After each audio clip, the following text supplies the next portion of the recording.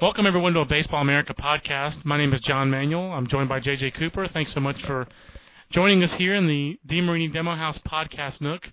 And when it comes to buying a baseball bat, DeMarini just changed the game, introducing Demo House, where you can step into the cage and hit the latest from DeMarini before you buy, because there's no substitute for hitting a real baseball or talking to people who know both bats and batting. Your demo time in the cage is free, so get the season started right and visit your nearest Demo House today. Locations and full details can be found at DeMarini.com/Demo House.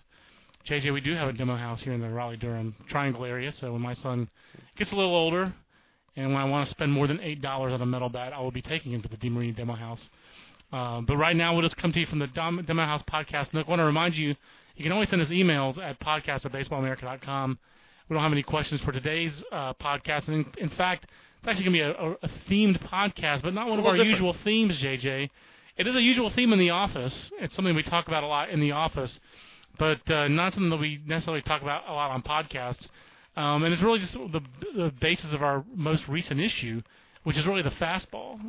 The issue that we put to bed today. It goes to the printer. It'll start shipping out to subscribers, I believe, on Monday. Right. It's old media. That part of it's the old media. And also it'll go up on our website as well. We're going to bring you the new media week. complement in the online and then here on the podcast. But it's really all about the fastball. And there's so many ways that the fastball story could have gone. We wound up going in the direction of, well, here's a story about velocity and the part about the fastball that everyone locks into the most. But the other part of it, JJ, was stories about fastballs that don't focus on velocity, and that wound up being almost 100% a story about the cut fastball, kind of kickboxing sport of the future, cut fastball, pitch of the 90s, or pitch of the aughts, I should say. Now pitch of the next decade. But I think it has kind of been the pitch of the last decade, the trendiest pitch. This kind of all started, I guess, last 2 weekends ago. I was sitting at home. That's far back. And we emailed, and I sent out the email to you, and we're like, hey, I was just thinking about this, and Aroldis Chapman, last start, there's reports he touched 102. Well, right. For a lefty starter, can you think of a left-hander who's thrown, not thrown harder than that, because 102, you don't hear guys throwing harder than 102. Joel Zumaya actually, on the best of days could actually run up a 103 according to PitchFX, but 102's right up there, but Joel Zumaya, long toss joker. But can you think of guys who thrown that hard as a lefty starter? Because when you think about the guys who throw the hardest of all time, most of them are right-handers. And if you think all-time power pitchers, you think the Nolan Ryans, the Walter Johnsons, Bob Fellers. J.R. Richard's the guy I always throw in that because you really, J.R. Richard, when I was 8 years old, went to Atlanta Fulton County Stadium. We were in Atlanta for the Greek Orthodox Clergy Laity Conference. And went to a Braves game, and I was the next kid in line for J.R. Richard to sign autographs. And Bill Verdon said, or someone yelled to him, hey, J.R., you got to wrap it up, or blah, blah, blah. And I did not get his autograph, and that was the year he had his stroke. So there was a once-in-a-lifetime opportunity that went by the boards for me. But so we started obviously a tragic story for J.R. Richard. Much more tragic for him than for you. Yes. But so we started talking about that, and then that kind of led to, hey, let's do an issue about, a focus and issue on the fastball. And really with that, one of the things we wanted to do was development philosophies. I thought at one point it was going to be a two-part story, development philosophies of, do you let guys develop the cut fastball in the minors or not? And also with that, okay, two-seam versus four-seam, because there are a lot of different on both sides. On both of those issues, there's some disagreement. When it comes to pitching, I think the safest thing you can say is whatever you want to say about pitching, there is disagreement. That's correct. About how you should approach it. And there's not, except for the fact that everyone believes you should throw strikes. That's right. Everyone says the best pitch in baseball is strike one. Otherwise, they don't really agree. Otherwise, they don't agree on anything. I think that's one thing that the more we've delved into this issue, the more we found that to be true. That's definitely a takeaway. But with that, like with the cut fastball, it does seem like it's not like that the cut fastball, is just popping up, because if you say who are the best guys ever at throwing the cut fastball, the guys that come up are Mariano Rivera and Greg Maddux, who both were doing it, 15 years ago at least. Right. I always think of Al Leiter, too, as a guy who Al Leiter, Charlie saved Leibrandt his was career doing with it. a cutter. Charlie Leibrandt was doing it not, at that level, but Charlie Leibrandt was doing it in the 80s. So, I mean, this is not a pitch that, Not a new pitch, for not sure. a new pitch, but it definitely is a pitch that if you ask people around the game, it's like, man, does it seem like there's a lot more emphasis on the cut fastball now? You get a lot of agreement. Yeah, it does seem like that it's a pitch that, people are calling the pitch of the decade or whatever you want. It's like the split finger for the 80s, right?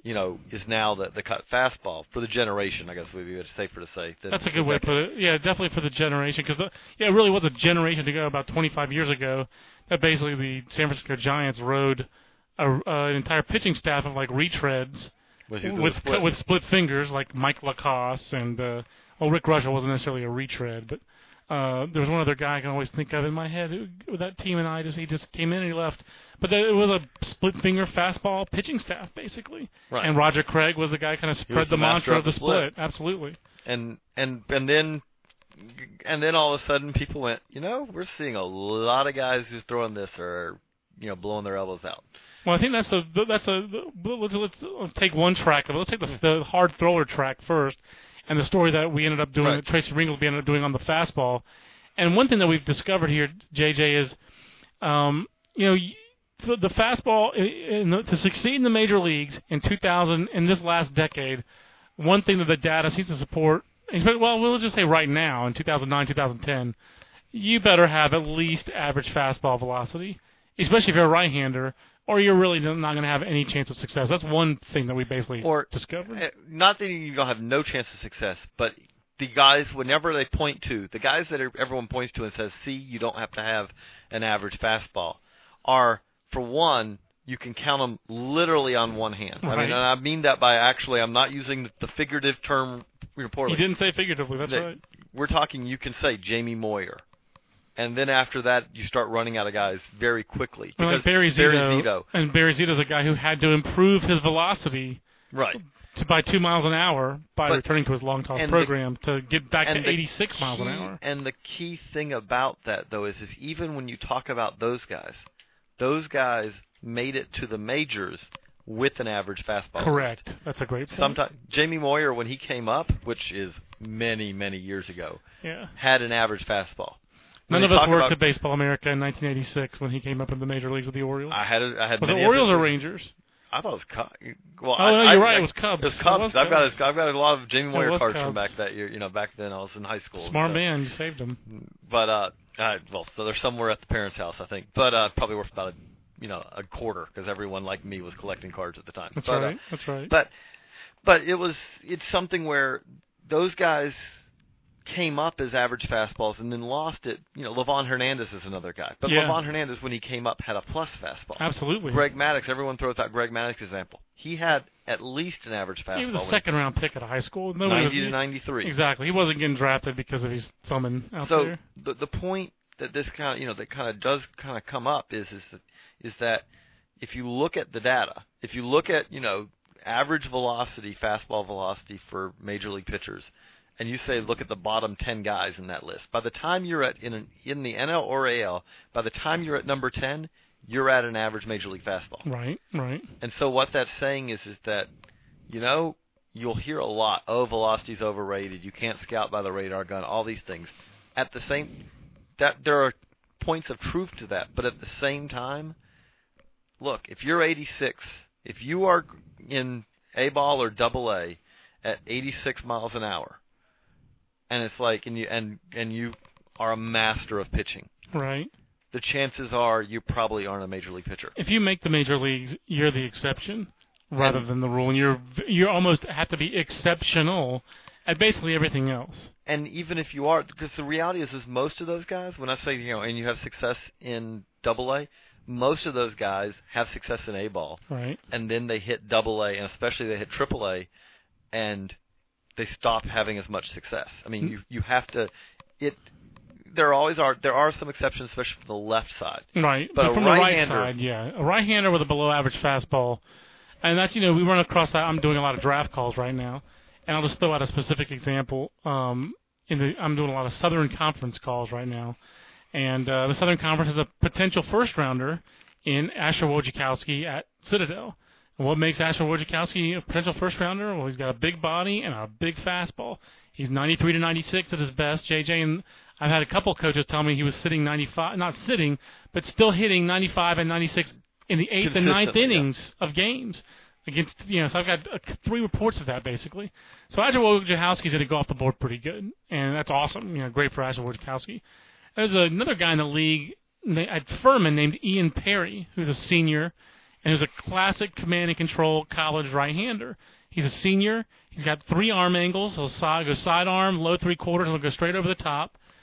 He's 86 to 88 with his fastball. He has a plethora of other pitches. He has like a 6-to-1 strikeout to walk ratio. He's got great numbers.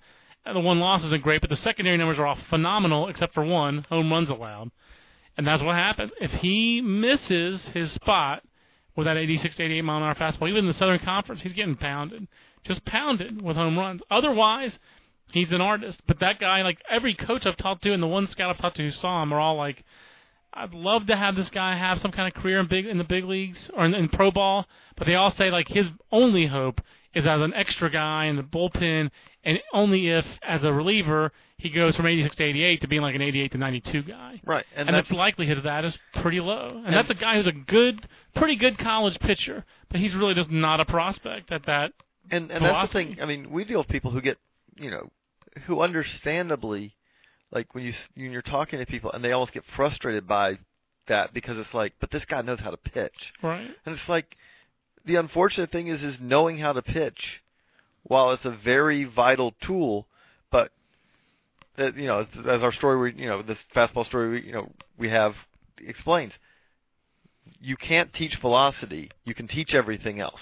It doesn't always click in, but if you have a guy who doesn't have a breaking ball, you can try to teach him a breaking ball. Now, not everyone spins it right, spins it well or not, but you can keep trying to teach him a breaking ball. I definitely think the fastball and then the ability to spin a breaking ball, to me, those two things are just raw physical tools. I think you can coach up a breaking ball, but only to a certain point. Right. Like up to maybe average or fringe average. But the thing about it is, but if you have hand speed, then you will be able to have a breaking ball down and the thing about it is usually those two actually go together. Absolutely. Yeah, that hand speed goes with the quick arm and having that ability to throw hard and to maintain the ability to throw hard. It's a Baseball America podcast. I'm John, and he's JJ. And one of the other things, I guess, that kind of leads me to the other stuff, the secondary stuff, that really separates you. Because most guys, JJ, aren't good enough with just fastball and breaking ball. As good as their fastball and breaking ball could be, we just don't see too many two-pitch pitchers in the big leagues who are starters anyway. Right. So developing that third pitch really, for some people, comes down to basically throwing a fastball with a different grip. Right. And whether is that fastball with a different grip going to be a changeup? Is it going to be a split-finger fastball? Or is it going to be a cut fastball? I think most pitching coaches, and most of the guys you talk to for this story, obviously they would rather you throw a changeup. But it seems like the cut fastball gets introduced to to a lot of pitchers because they have an inability to locate their fastball. Is it glove side or glove to the side. arm? Glove side. Glove side, because where you're so basically for a right-handed pitcher to the inside to a left-handed hitter. Right. Really, what the cut fastball is at its best is a pitch. If you struggle against when you don't have the platoon advantage. Yeah. What it does is it's another weapon that you have against a guy. So if you're a righty and you're facing a lefty, or especially if you're a lefty facing a righty. Which, if you think about it, again makes it similar to a changeup with a split, because those pitches are also weapons against platoon split guys. Right, they're weapons against it. But now you'll have a guy like the guy I wrote about a little bit in this, in the cut fastball story, Travis Wood. Yeah. Travis Wood is a fastball changeup guy. Right. But okay, so he's fastball changeup. His breaking ball's never really been that much of a weapon. Right. The problem he had was he's got a great changeup, but if you think about it, his fastball was not a fastball that really, at least, or that he was comfortable. Like, it was never something that he could really own the inside corner of the plate against right-handers with his fastball. Right. Well, he's got this changeup, but what are you going to do with a changeup? You're not busting a guy inside of a changeup because if you do that, that's for sure. It's a lot of times you're just speeding up a guy's bat. You're speeding up a guy's bat if you do that. You're running the severe risk of him destroying it. Or if you miss and you're trying to come inside, you're going to miss over the plate and you're going to get pounded. Right. So changeup is generally, in a way, it's something that you work away. Well, So what the cut fastball gave him was an ability to kind of reclaim that inside of the plate and give hitters something where they could no longer sit and basically look outside. Well, and there's a lot of guys like that. Well, so the cut fastball, I mean, even if you have a changeup, the cut fastball, at its best, I mean, if you want to say who's doing it at its best right now, Roy Halladay probably, take Mariano Rivera out of it, because Mariano Rivera, a lot of what he does is his natural. Yeah, sometimes he was never even really taught a cutter so much as he just throws a cutter. Because at its best, the cut fastball is a grip, wrist position, finger pressure pitch. You sometimes, not often, but you occasionally have a guy who that's his natural delivery, gives him that cutting action.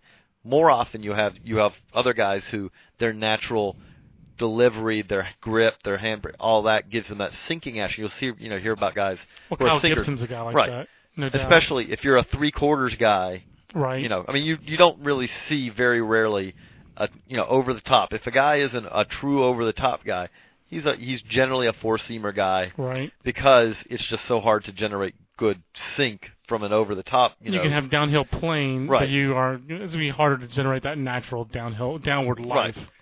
But Halladay, what it gives him, and this is what Maddox did at his best too, for the truly top of the line pitchers, what Halladay does is he can do whatever he's learned how to, as pitching coaches like to put it, manipulate the baseball. Right. So he can, because of that, he knows how with different grips, different little finger pressure and all, he can make a ball ride, he can make a ball cut.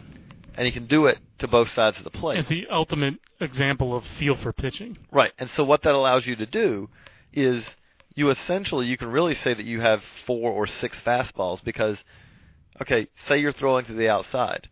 Well, I've got a pitch that I can throw to the outside, and then just at the last minute, it leaves the strike zone, or I can throw one that is just out of the strike zone, and at the last minute, basically cuts back, that rides back in over the strike zone. Well, if you can do that, Greg Maddux pitch, right, 20 years it seems right. like. And so as a hitter, there is no good response to that.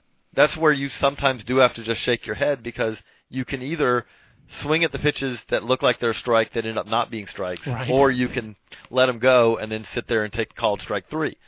Well, and not many guys could do that. If they did, we'd all be seeing ERAs of 1. Yeah, it'd be 1968 all over again. But that's the thing that's why, talk to some pitching coaches because there is some debate. Like some people think that cut fastball hurts arms, decreases velocity, right. And especially if you throw it incorrectly. And that seems to be the big key that kind of started for us is why the reason the cut fastball isn't universally taught. Everyone teaches the changeup. Right. No one ever says, "Ooh, that changeup, you don't right. want to throw that." Exactly. But the cutter and the 2-seamer, there's some people who are against both those pitches. Basically, the cutter being that if you throw it improperly,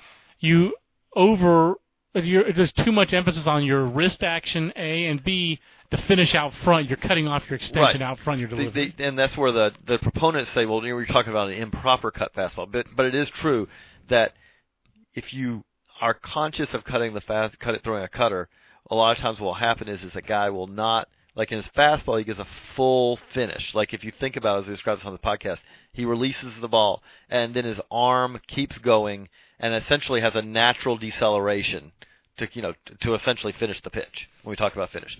Well, if a cut fastball, guys will, instead of doing that, as they throw it, they'll essentially slam their arms, they'll stop their arm to try to get that little cut to help. Or you get that recoil. Right, or that recoil.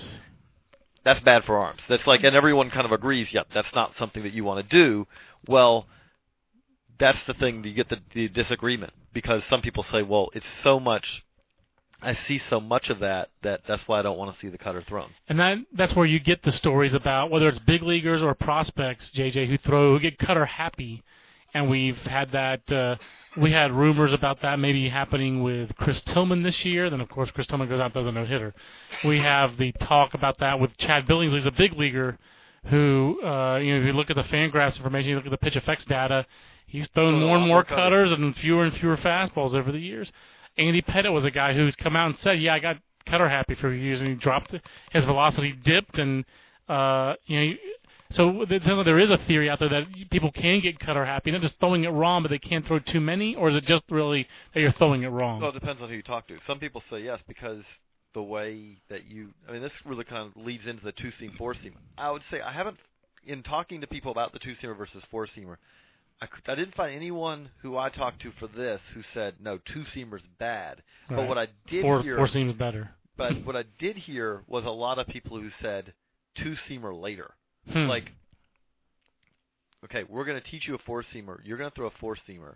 And then, later on, we'll let you throw a two-seamer. And the reason for that is that the four-seamer is believed to be the pitch that gives you velocity. Right. It builds arm strength.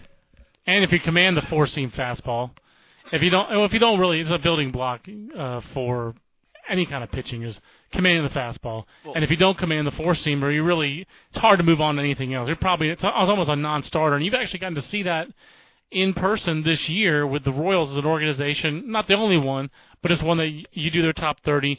They definitely like their younger guys to focus on the four-seam fastball, and having a guy like Tim Melville who has had a sinker in the past, has worked a lot with a two-seam fastball, and having to really, for him, it's been concentrating on the four-seamer, although you saw him pitching well. Right. Well, one of the things but he's the kind of guy that this is what pitching coaches are talking about. Right. Is that he is a guy who does not command his stuff yet. A lot of times out, he has trouble. It's a live arm, certainly. Right. There's trouble repeating the delivery.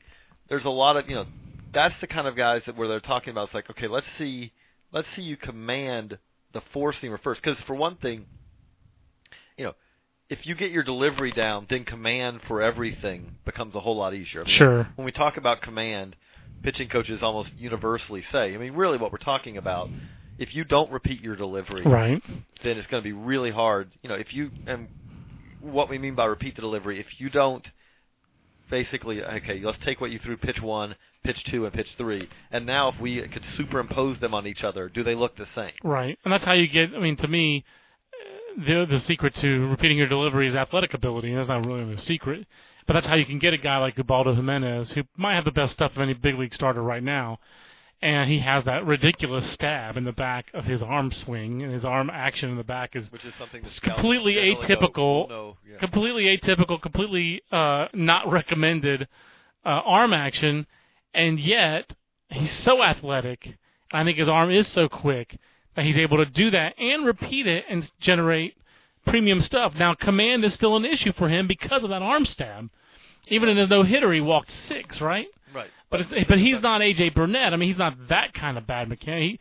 He's repeats that better than I think he has any business doing. I think it's because of his outrageous athletic ability. Well, and this is one of the things that pitching coaches and scouts and player development people I was talking to for these stories we're talking about. One of the things they said is that they see a lot of guys now, you can see them in high school, and it's like, well, I throw my four-seamer, I throw my two-seamer, I cut the ball, I got a change-up, I got a curveball, and I got a slider.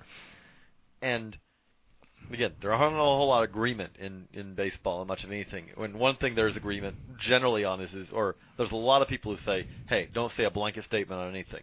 But that's right. 99.9% of the time on that, they're like, you know what? No, okay, let's take the cutter away. Let's take the two-seamer away. Let's take the slider away, or let's take the curveball away. And now you're a fastball, curveball, or slider, change-up pitcher, and let's get those 3 down the road. Right. That's where, like, Double-A, if you really think about it, when you talk about the jump to Double-A and all, one of the things it is it seems like Double-A is a lot of times, it's almost like you get your college, you get your high school or college diploma, whichever way you want to say right. it, in A-ball. Yeah. Well, let's say your high school. Your high school diploma, you get that for getting out of A-ball. And then you get to Double-A, and it's like, okay, now we're going to give you the more advanced courses. That's it. That is how it's okay, looked at. Now, to get to Double-A, generally what you're saying is, okay, now we've hopefully gotten you to where you're commanding your fastball, or at least controlling it, and you're showing some ability to command it. Not every time out, because if you could command your fastball every time out, generally you're pitching in the big leagues. That's all just about. You have plus stuff, and you command your fastball every time See, out. league, Mike. Yeah. That's how you jump over those levels. Right. And that's what essentially, hey, the Reds are looking smart right now for sending him straight to the big leagues. He pitched great in his second start. Fourth start. Fourth start. But he's been their most consistent starter. And so, so really with that, what you're looking at is that, okay, so we're going to, you get to that level, you can command your fastball some. You can throw your breaking ball generally for some form of, you can, you don't, it's not just a waste pitch. But, so, you do that, and then now we'll add in the cutter. Now we'll add in, the other things. So then you can. And that's the problem we have draft-wise, JJ, a lot of times. And when we're talking to scouts or college coaches, and like you said, there are a lot of pitchers in college or in high school where scouts will talk about, that guy's kind of got a trick pitch. Chris Tillman was a guy who was like that. He had a split finger in high school. He doesn't have a split finger anymore. You run into that with a lot more high school pitchers, it seems like, than you used to. I mean, I've been doing draft coverage off and on for 6 years, like bearing down on a region, maybe 7 years, I guess it is now. And it's remarkable to hear about, like you said, college pitchers especially who throw too many pitches. And the funny thing is, the scouts and they don't command the fastball. And the funny thing about that is kids are doing that obviously partly because they think it'll show that they're a better pitcher.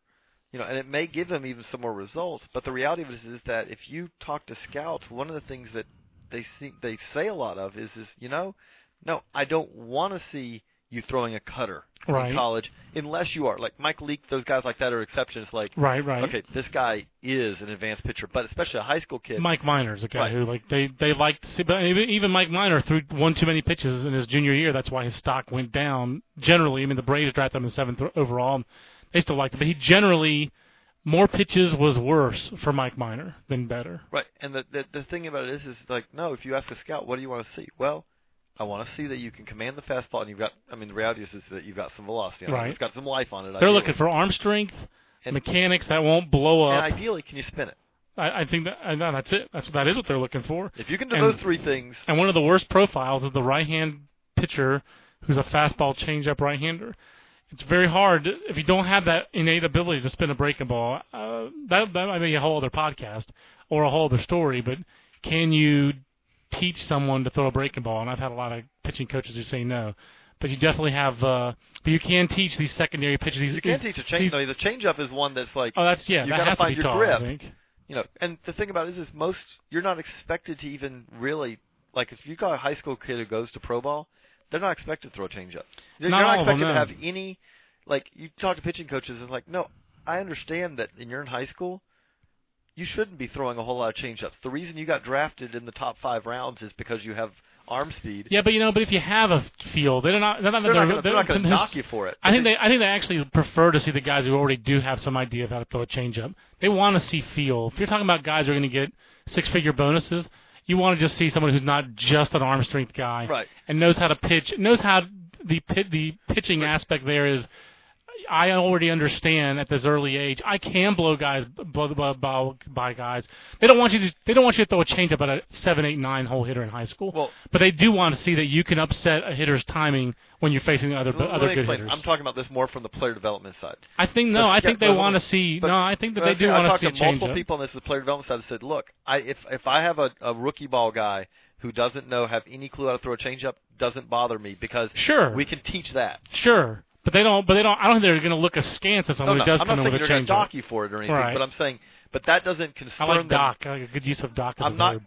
They're not concerned about that the same way that if you don't show any ability to spin a breaking ball, that's kind of a little red flag goes up because no doubt. That's because much then it's worse. like, you know what? I mean, coming out of high school, you should be throwing.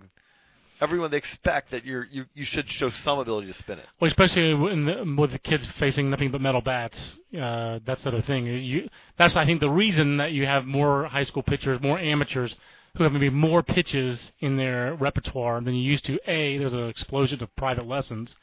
But B, and summer showcases. Right. You got to miss bats. I mean, the showcase thing almost is better for you to have fewer pitches because you can miss wood bats at that level more. You're going to miss metal bats, but because you don't have to miss bats as much. Right. You're going to get. But the other aspect that never gets thought of. This is a whole other show. At the college level, people criticize college coaches and college pitching coaches and college pitchers for throwing too many breaking balls. Is defense at the college level is terrible. There's no need to have advanced metrics to study college defense. When you see Aaron Fitt write that East Carolina has a 950 fielding percentage, they suck at defense. You don't need to know what their user rating is. They suck defensively by that 950. So it's a very simple defensive efficiency there. So you need to miss bats when you're pitching at East Carolina. And the reality of it is that, look, I mean, when it comes to shortstops, the number of college shortstops who are future major league shortstops is a very small number because, again, those are the guys who don't get to college a lot of the times. Absolutely. And we could go on. We need to not go on. We still have draft and other things, other calls to make. But I do think we'll talk more pitching. If you want to talk more pitching, send us those questions. You can, or you can also, of course, hit up JJ on Twitter, twitter.com/JJCoop36. I'm at John Manuel BA or at Baseball America for our Twitter feeds, or you can send this into us at podcast@baseballamerica.com. So for JJ Cooper, I'm John Manuel, reminding you that when it comes to buying a baseball bat, DeMarini just changed the game, introducing Demo House, where you can step into the cage and hit the latest from DeMarini before you buy, because there's no substitute for hitting a real baseball or talking to people who know both bats and batting. Your demo time in the cage is free, so get the season started right, and visit your nearest Demo House today. Locations and full details can be found at DeMarini.com/Demo House. We'll see you next time on the Baseball America podcast. So long, everybody.